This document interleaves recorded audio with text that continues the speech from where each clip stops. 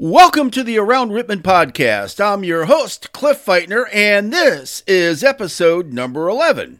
And I hope everybody got through the latest episode of Snowmageddon okay earlier this week. And I want to begin this week with a couple of shoutouts. First, I want to give a shout out to the City of Rittman and Milton Township road crews. The roads that I traveled on this past Tuesday morning were very clean. I had taken my wife over to Barberton around 7 a.m. and Milton Road was actually cleaner than 604. Matter of fact, Rittman's roads were cleaner than the ones I traveled in Barberton and Wadsworth. The next shout out will be to Jeremy Sampson. Jeremy works over at Unilock and his work was shut down on Monday. He went on the Rittman Talks Facebook page and offered to shovel driveways and walks for a nominal fee. Well, I got in touch with him, and he did a great job shoveling our driveway.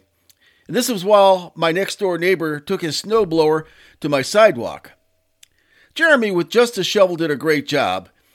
He made the most of a day off from work. He also allowed me to be able to be well-rested going into my workday. I went down to my office, brewed me a pot of hard-way coffee, and was able to work a full day. Ah, the benefits of the work-at-home life. I also saw other stories across social media that talked about Rittman students. With 2 days off from school, one being for Martin Luther King Day and the other one was weather-related, they went out shoveling driveways and walks, and in most cases, they didn't ask for any money. This is a good representation of the small town with the big heart. And starting with this podcast, I can be heard on 92.9 on the FM dial, which covers 90% of Rittman on Thursday mornings. Ricky Favazza Jr. approached me on Facebook after last week's episode, asking if he could air Around Rittman in the 8 a.m. hour. It'll be on around 8:30. If you know of anyone in town who doesn't go online, or you happen to be traveling around town about 8:30 a.m. on Thursday, maybe on your way to get a great deal at IGA on some meat, and their beef prices are very competitive, tune in to 92.9 and see what I have to say. Thank you, Ricky Favazza Jr., for this opportunity. In preparation for this episode, I've been looking through the book Arise Wild Land by Lindsay Williams. This is a book that details some of the history about Rittman. At the request of the unofficial historian of Rittman, Patricia Watts, this week I will be giving a lesson on how this town got its unique name.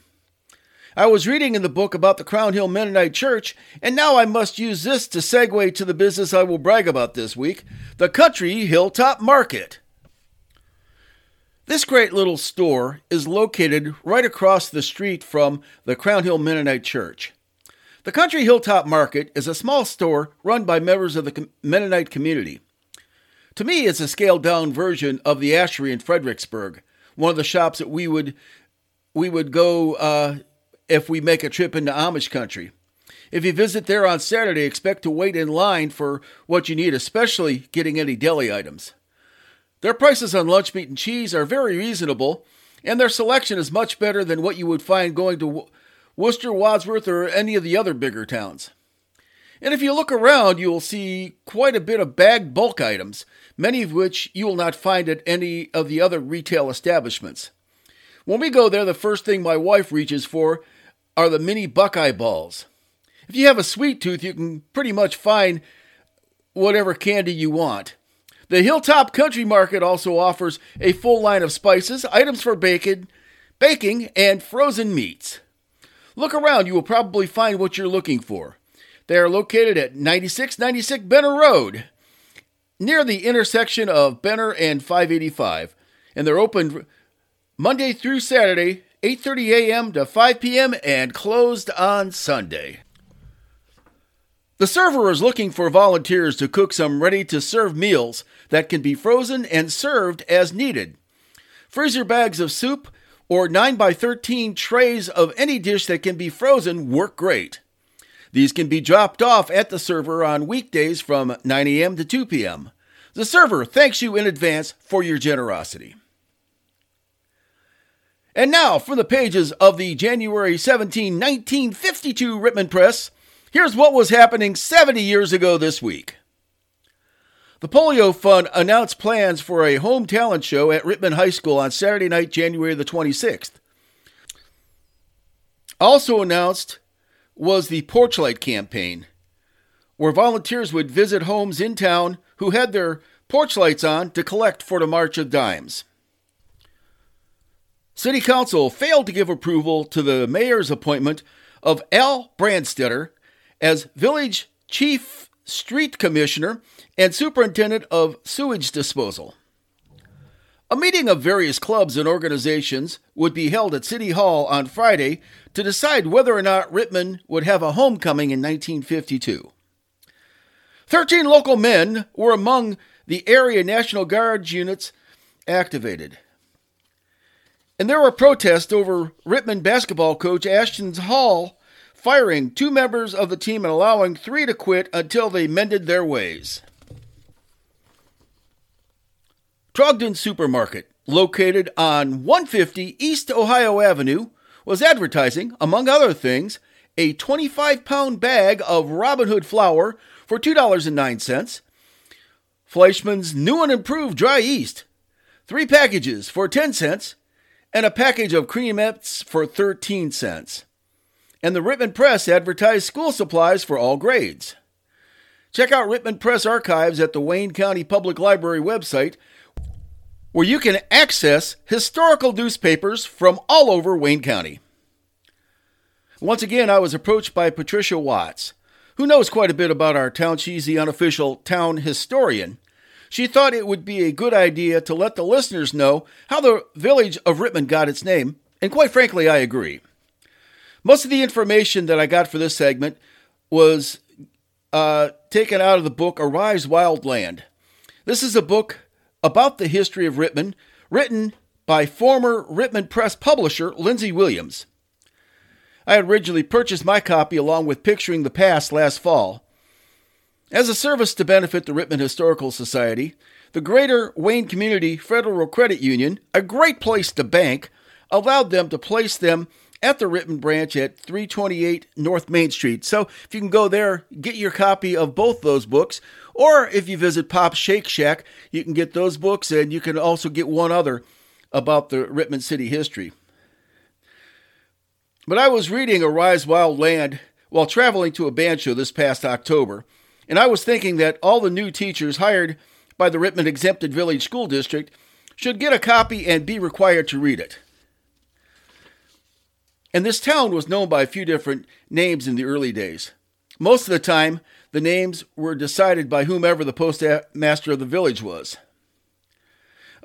The first choice of the names was New Trenton. However, because of the possibility of confusion, the post office disallowed it and instead assigned the town the name of New Prospect. This name would be in effect from 1836 to 1863. And New Prospect was chosen after New Trenton was disallowed. And from 1863 to 1879, the townsfolk resided in Milton Station. Yeah, this name was chosen when the town's post office was moved down to the southern part of the town where the railroad was being built. Yeah, however, the railroad wanted Rittman, or back then Milton Station, to change its name because the locomotive engineers were getting Milton Station confused with Milton Switch, which was just a little bit north of Amwell. Yeah, don't bother looking for Amwell on a map that comes out nowadays. The name Amwell was replaced later on by Sterling. In 1879, the Reverend Elliot insisted that the town be called Elio in recognition of his family, which had founded the town. And for a short time, he and Charles Murdoch published a weekly newspaper called The Bugle to promote this claim. Personal tributes were rejected by the village residents, so the neutral name of Arkona was suggested. This choice finally exasperated the Erie officials who had regained formal control of the railroad under a 99-year lease from the NYP&O in 1881. Train passengers bound for Akron often got off at Arkona by mistake. The railroad said, "You folks can call your town anything you please, but we are naming our station Rittman after our treasurer, Fred Rittman." And inasmuch as the citizens couldn't agree on a mutually satisfactory name, they gradually came to accept the compromise. Rittman is the only city in the United States so named, a distinction few others can claim. But the namesake, Fred Rittman, never lived or visited here. So, think about this. He was the treasurer of the railroad and probably had some pretty nice perks on the job. And one of the perks probably was, hey, you don't skim any money off the top. We're going to name a small unknown town. And I always thought that the train depot where the name Rittman first had appeared would be over at the Erie Depot, which is now the Depot Restaurant on Grant Street. But that depot, from what I had read, hadn't been built until 1909. The train depot where the name Rittman first appeared would be located on the corner of Erie Street and South Main Street. So something I'm thinking right now is I'd love to see a historical marker sitting at that spot stating this is the spot where Rittman was first identified, or where this town was first identified as Rittman.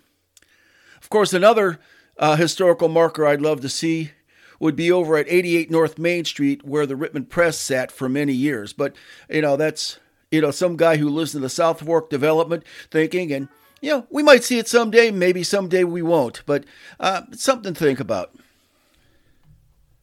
And David Collins has also proposed to me at times, we're just talking one day over at Pop Shake Shack about a pictorial walk or historical pictorial walk around Rittman, whereas they could go to some spots where the historical buildings would be, and they would be able to put a picture there. So, and I know a picture of that old depot does exist. I've seen it in Arise Wild Land.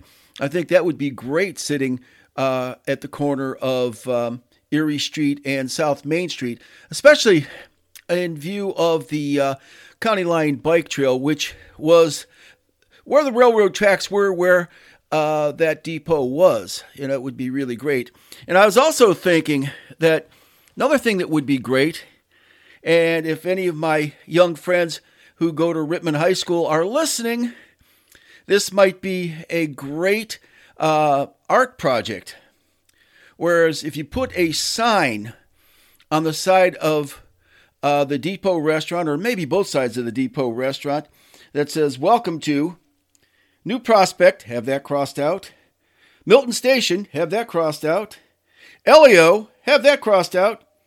Arkona, have that crossed out. And then in big letters, Rittman. I think, that would, put a little bit of a light humor on how many names this town has also had. And going back to Arkona, I was also thinking of the tattoo parlor right on the square that's called Arkona. And I had taken a look at her website, and the reason that she named it Arkona was because that was the name of the town before it became Rittman. So if you partake in her services, go in and thank her for trying to restore a little bit of the history of Rittman. Well, that's all I have for today. I do thank you for listening, whether it be in one of the podcast apps, or if you're listening on 92.9, which I will be on every Thursday. You have yourselves a really great day, a great week. And if you have anything that you want to hear on the Around Rittman podcast, please drop me a line. My email address is aroundrittman@gmail.com.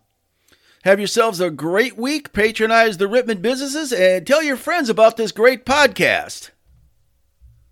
For Around Rittman, I'm Cliff Feitner.